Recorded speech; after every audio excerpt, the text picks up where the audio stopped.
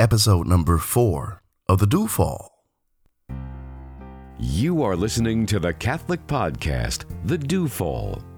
What's it like to be a Catholic dad with 4 daughters under the age of 14 and a theology instructor at a seminary and high school?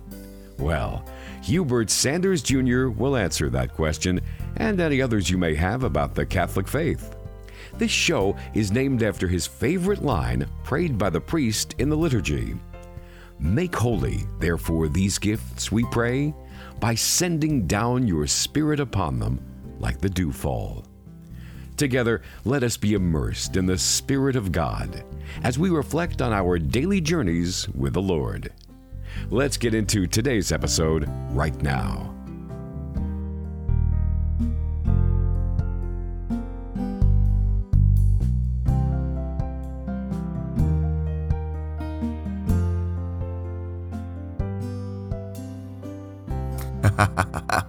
You and I have made it back for the 4th installment of the Dewfall. I just want to take time to thank you for taking the time to pop me in your earbuds, to download me through iTunes. We're also available now in Stitcher. And make sure you spread the word. If you're getting something out of this Dewfall, let your neighbor know that the Father might be glorified in all of our actions. Let's get started with our Q&A segment.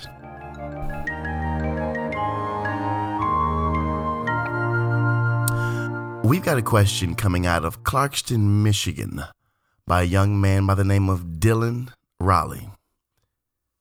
His email: Mr. Sanders, what's your opinion about September 23rd, 2017? Well, Dylan, that's a very great question. It's been a question that I've consistently been asked over the past month, and I've put off answering it. I've given certain hints about my answer, but I wanted to do a podcast about the answer. And life happens, and guess what time it is right now? September 24th. So I guess the question has been answered. Will the end of the world be upon us? Or will the rapture occur? Well, ladies and gentlemen, I'm still sitting here in my kitchen and still looking and praying for God's grace, as I've always done.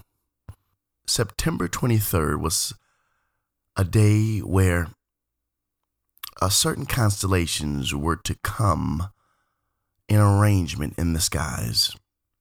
And these constellations were a kind of depiction of Revelation chapter 12.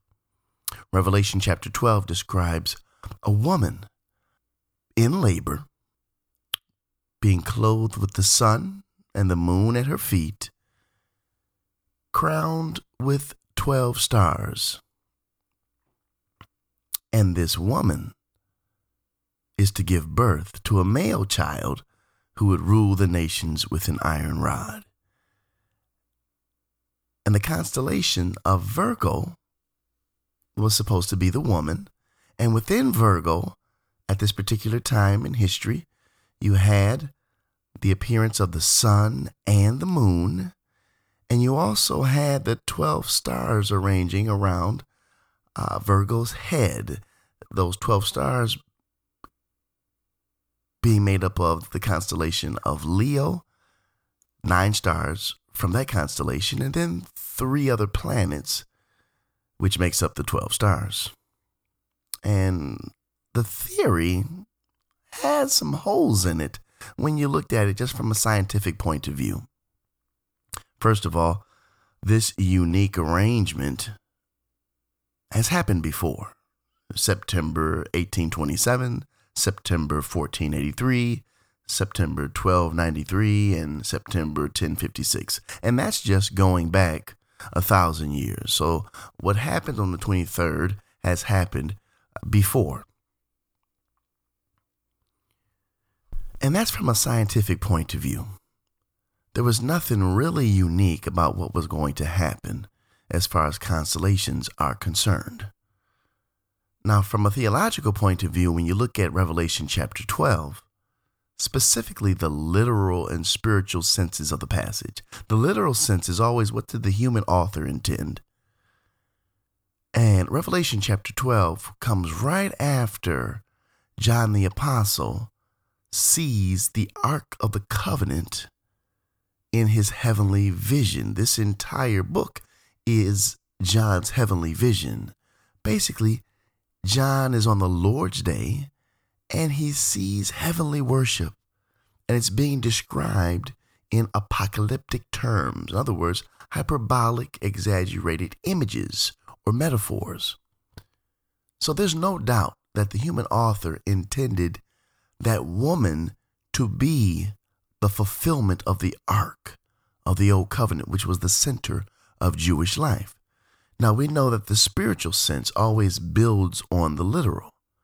And the spiritual sense seems to me would be greatly exaggerated if you tried to take the 12 stars at the woman's head and relate them directly to stars in the sky 2,000 years ago. But there's always been an attempt to move the biblical text into a context where it's not meant to say what it's being interpreted as saying. And this is known as eisegesis as opposed to exegesis. We always want to dig into what did the human author intend and then build from that. Now, when we build from that, when we get into the spiritual sense, we always have to keep into mind a spiritual principle known as the canonical context, which means we never take a particular passage out of the context of the rest of the Bible.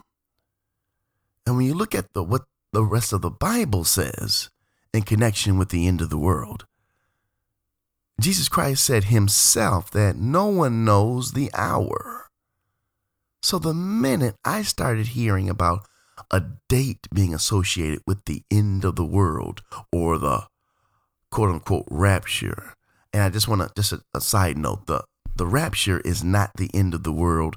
It's not the second coming. And actually the rapture is not in accord with what Jesus has taught for 2,000 years. If you have a further question on that, make sure you email me at asksanders@hubertsanders.com and we can have a separate question on the rapture. But when we take all of these into context, we know that we don't know when the end is coming, but yet we do know that it is coming. We say it in the creed every week. The second coming of Jesus Christ consists of Christ coming again to judge the living and the dead. And we have to live our lives expecting this coming. Now, I know some of us heard about this date and we started getting kind of worried or scared. I felt that as different people asked me about this particular date. And when it comes to the second coming of Jesus, as Christians, we should not have anything to fear. We should actually be looking forward to this event, because this is the time when everything will be put right. We have been created to be a partaker of the divine nature, as it says in 2 Peter 1:4. And that will only come to fruition through the second coming of Jesus Christ. And so we are to be waiting patiently and expecting his return. Now, his return is imminent. The Catechism of the Catholic Church informs us. But even though it's imminent, it could be delayed, which means what? Well, technically, according to the New Testament, we've been in the last days for the last 2,000 years. And there are certain signs, quote unquote, that have to happen before the second coming of Jesus Christ. And one of them, in particular, as stated in Romans, is that there will be a full inclusion of the Jewish nation as believers in Christ.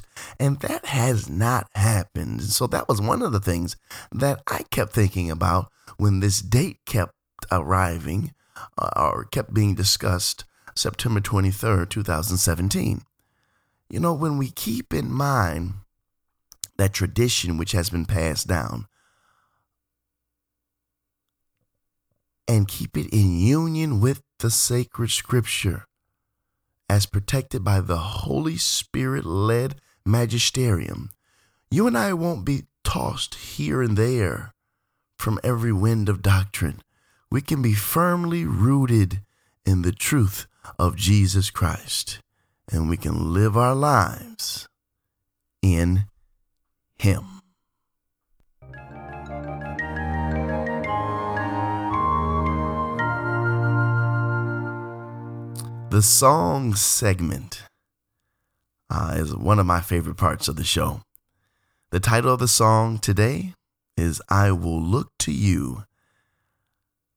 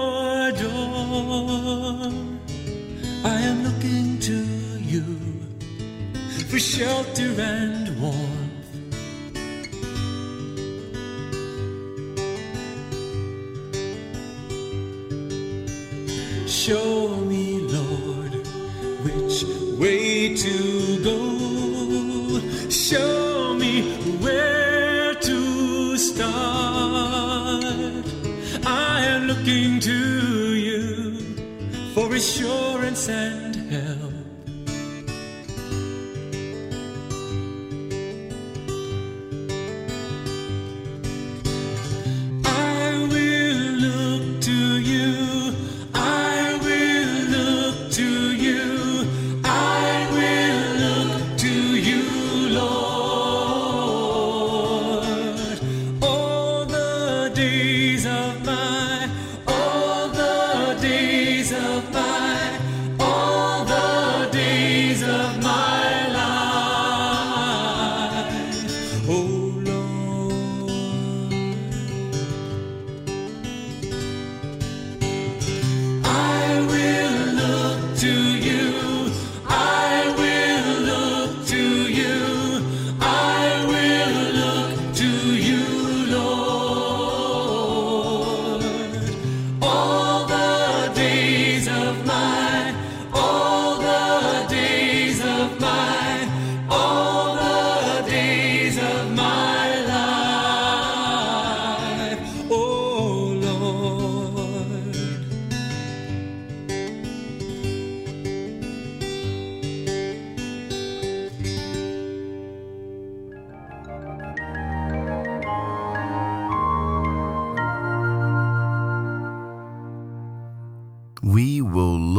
to you, Lord, all the days of our lives. Amen. Because if we're not looking for him, there's no point in looking at anything. Now, we're going to get right into our next segment. And normally I give a little reflection here, but today I want to take you to the classroom. Sometimes I get a chance to record what's going on in my high school classroom. And there was a section that I want to play for you. We got a chance to discuss Joseph and his role in the Holy Family. And it was very fitting for me as well as for my students. So let's take a listen.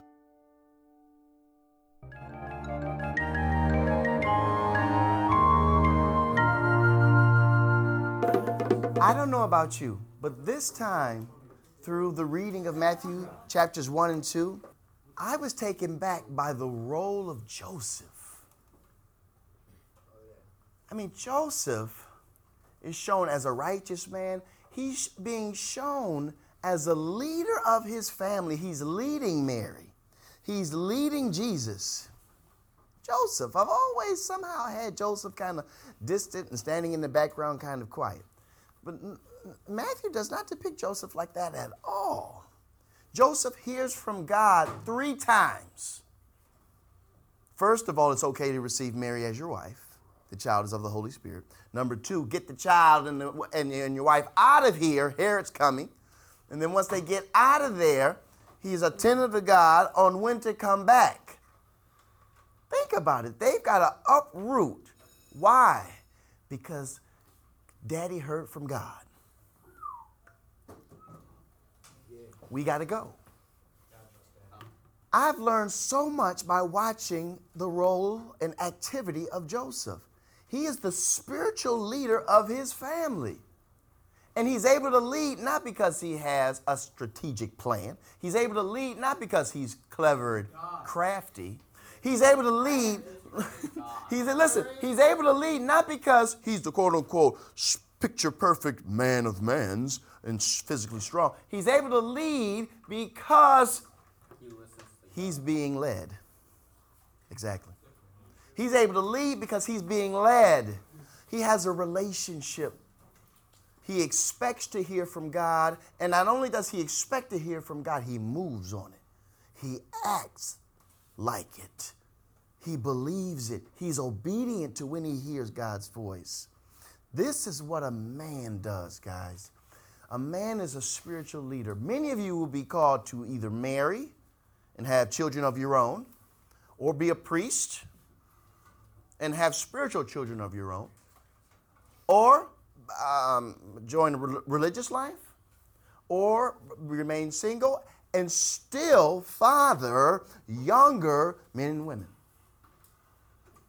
As men, you can't get around being a spiritual leader. It's in your DNA, so to speak. Guys, statistics show that when a father in the household practices his faith, he doesn't have to be a perfect man, but if he's in the household and practices his faith, majority of the time, the children in that household will grow up with a firm foundation and be believers also. It's the faithfulness of the father that makes or breaks whether or not the faith will be passed down. This is the role of the man. He's called to be not like he's not better than a woman. A woman is not better than a man. They're equal, but they have different roles. And Joseph shows us what being the head of the household is all about. And that is listening to the voice of God and serving the family as a result of being obedient to God. That's what being a man is all about.